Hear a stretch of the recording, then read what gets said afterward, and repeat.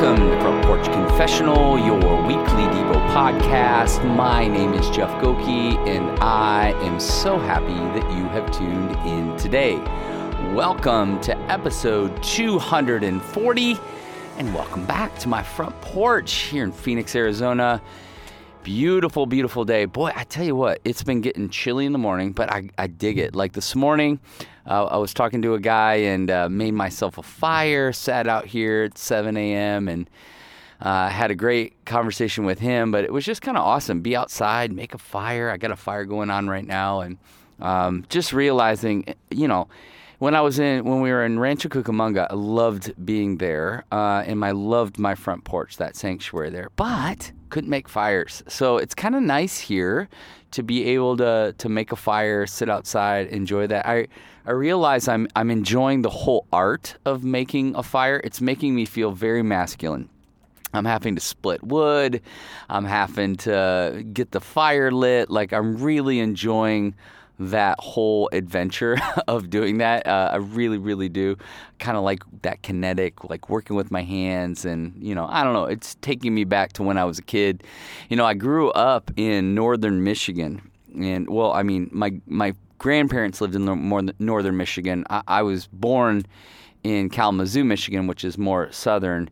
And then I grew up in Ohio, basically, but we were always in Michigan. So, I mean, I grew up splitting wood and hunting with my grandfather. I don't know, something about, I don't know, maybe it's my mid-40s or heading into my mid-40s. It's just awakening this thing inside of me that's like, I think I just need to split some wood. So it's actually been pretty life-giving. So loved being out here, splitting some wood, you know, sitting out here with the kids or with Patty and just talking. So this place, I'm telling you, man, when you find a place where your soul just kind of feels like it's at rest, it's a really beautiful thing. It's crazy. I feel like I've been spending most of my life trying to figure that out. And what's crazy, and again, I don't know if this is true of you, it's definitely true of me, but when I was a kid, I'd go play in the woods, or I would go, you know, I'd go hunting with my grandfather, fishing or something like that, you know? And it's almost like, and this is crazy, I'm sure there's some psychological stuff in there, but it's like all these years later, it still ends up being this kind of safe place, this quiet place for me. And so all that to say is go find that spot for you. I know I bring this up here and there, but I really, really think it's important. This place that I call the front porch, this reason why we and I did the podcast is because it's this sanctuary. It's a place where my soul feels at rest, and I hope you can find yours. So I really do hope you're having a great day wherever you are, whatever time of day that you're listening to this and doing well. Also, thanks for listening, and thanks for giving. Many of you give on Patreon and many other ways. Really appreciate it, especially as we come into the end of the year. Really, really thankful for that. And for those of you who have bought the devotional, thank you. Really, really appreciate it. And many of you shared this podcast with other people. Love that. I always love hearing like, oh yeah, I had a friend and they said I should check it out. And so that's pretty cool. So thank you so much. All right. Our passage for today. This one, man, oh man. I use this passage a lot, especially as I'm meeting with people, but I'm finding more and more that it's a passage I keep coming to for myself. So it's this passage in Romans 7:15 where Paul says, "For I do not understand my own actions, for I do not do what I want, but I do the very thing I hate." I was thinking about Ben, like Ben loved for a period of time like red velvet. Red velvet cupcakes or whatever.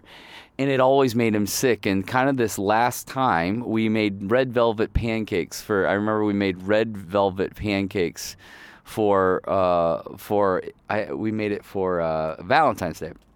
And so made red velvet pancakes for Valentine's Day. And Ben had thrown up the time before, eating a cupcake. I don't know where it was from. Like, apparently in Rancho Cucamonga, everyone loves nothing but cakes or whatever, so they're like bundt cakes. Everyone eats them. They're actually super delicious. Anyway, so, you know, he ate this red velvet bundt cake or whatever, and I think it made him throw up. And so we thought, you know, maybe it's just a one-time thing. Maybe he had something else, and he's like, I don't know if I should. And so we make these pancakes, and sure enough, he eats these pancakes, knowing he probably shouldn't, and then has the exact same reaction. I think this is interesting in light of what Paul is trying to get at. He's trying to go like, I know I shouldn't. I know I want to do the right thing. I want to make the right decisions, but there's something that's drawing me in, right? Like Ben's like, but it's so good. Like red velvet is so good. I mean, just it rolling off the tongue sounds amazing, but once you put it in your mouth, but it doesn't agree with him. And there's something that's happening in Paul where he's feeling this deep, deep tension. And I love this honesty from him. Paul, he's the Apostle Paul, and you look at him and you go, oh my gosh, he's the guy that says, follow me as I follow Christ. Right? But in this moment, right, he's getting real honest. He's getting real honest with his sin life. He's getting real honest with his sanctification life. And he's going like, there's a tension in me. Something's happening, right? And he is describing for what so many of us feel day in and day out. He is describing life on the whole, that there's this tension within a lot of us that says, I want to do the right thing. I want to make the right decisions, but I just keep making the wrong one. What is going on?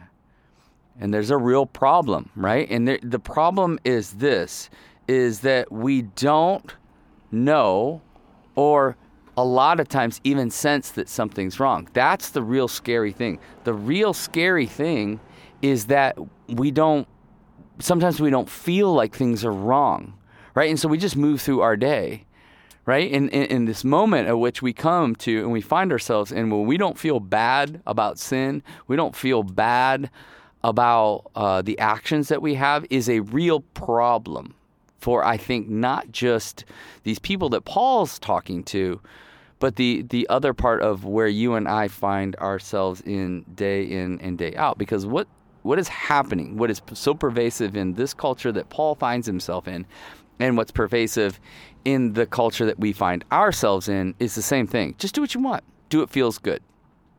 And so all of a sudden, that becomes the residing truth in our minds. So we think we just justify all our actions to the point where we don't feel bad about it anymore. That's the real problem. The real problem is when you just don't feel bad about doing stuff. And it's almost like we've blinded ourselves from the conviction that the Spirit of God is bringing upon you and me. And our culture is going to tell us, hey, listen, you just be you. Your truth. You do what you think is best. And Paul's like, no, something's wrong. There's something that's off inside of me. The Spirit of God, when I made a decision to follow Jesus, the Spirit made me awake to my sinful nature. And it also made me awake to the goodness of God. And what Paul is telling us, which is so important, and I hope you feel this, what Paul is saying is that he feels deep remorse for this reality. He feels deep remorse for the fact that I just keep doing the things I don't want to do. And when I know the truth, I know the law of grace, the law of his love, and yet Paul finds himself abiding into the law that is not giving his life. It's actually trying to rob it when Jesus came to set us free.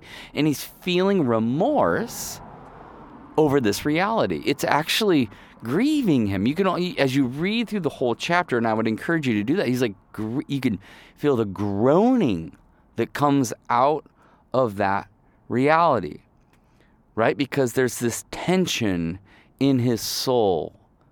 And it's almost like he doesn't want to get lazy with it. He's like, no, I need to be awakened to this. You and I need to be awakened to this tension in our soul. And in fact, when we don't feel that, that's danger, which, by the way, is what our culture is trying to inebriate us to. No, don't worry about that. You just do what you want to do. Do what feels good. And what Paul is saying to you and to me is that sanctification moves us to face ourselves. But settling doesn't. Settling just goes, it is what it is. No. Sanctification goes, no. We want to move forward and be like Jesus. Jesus says, be perfect as I am perfect. You're like, how am I going to do that? He's like, yes, you need to move through. My Spirit is convicting your hearts. It's convicting you of your sin. And if you don't feel it, if you haven't slowed down enough to feel it, like Paul's feeling it here, then something's off. Like if it's always somebody else's problem, if you can always point the finger to someone else, something is off, something is wrong, because sanctification is this inward thing that the Spirit is drawing out of us and saying, no, something's wrong, something's off, you need to repent and turn, right? That's the language that's going to be going on in our hearts. No, I love you. You are not called to live like this, right? You're to live like Jesus. And when you don't, there's something inside of us that should grieve. And that grief causes us to repent. And our repentance is a turning away from the way we were doing things to move forward in the way of Jesus, the life of Jesus, sanctifying ourselves. Now, we can't do that on our own. That's a gift from God. He made us right as a result of his death and his resurrection. But it's living in light of that. And that's what Paul's doing. He's like, I love the Lord so much. I received this good news that Jesus loves me and he died for me and he cares for me and he's made me new. And I want to live like that. I want to live a life like that. And right now, I'm frustrated. Because I keep just doing these things that I don't want to do. I'm pursuing after these things that aren't leading me closer to this Selah, this shalom with the Lord. No, I feel tension. And I want to address it. I want to talk about it. And he's getting real personal, to this church in Rome about what his own personal struggles, what he's going, look, I'm just like you.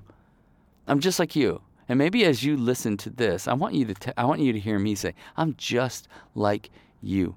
I'm struggling like you. I hurt like you. I sin like you. Maybe not your specific sin, but I sin.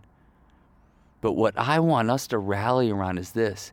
We should be like overwhelmed, but I don't want to do that. I don't want to live that way. That's why I keep doing this thing.